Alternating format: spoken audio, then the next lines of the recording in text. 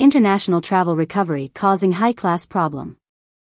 While this figure acts as a proxy for the recovery in international travel, with foreign trips resulting in the need for foreign exchange B2B travel payments between travel intermediaries and both airlines and hotels, and is therefore to be welcomed, the near five-fold increase in FX payments brings the great majority of travel companies a new, high-class problem headache, once again.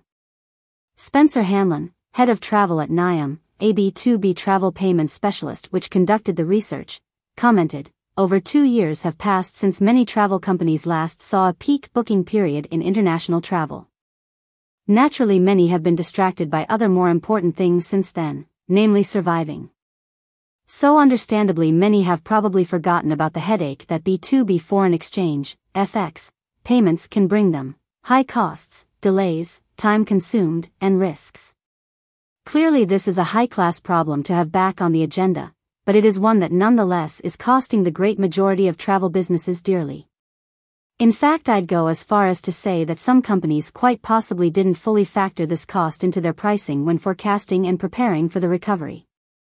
There are, however, many modern technology solutions that can resolve this problem to massively reduce the transaction fee, gain access to fairer rates, speed up the payment, and both satisfy and streamline all the back-office needs a business might have.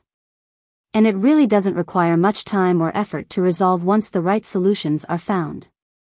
At a time when inflation is raging, interest rates are rising, and many no doubt have debts from COVID, solving your FX problems could make a significant difference to the health of your business. Similarly, based on data collected by a mobile data plan used when traveling internationally, Yubibi eSIM has determined that the first quarter of 2022 is showing positive signs of recovery. Most countries have dropped travel restrictions, which likely accounts for the increase in global movement. More news about international travel.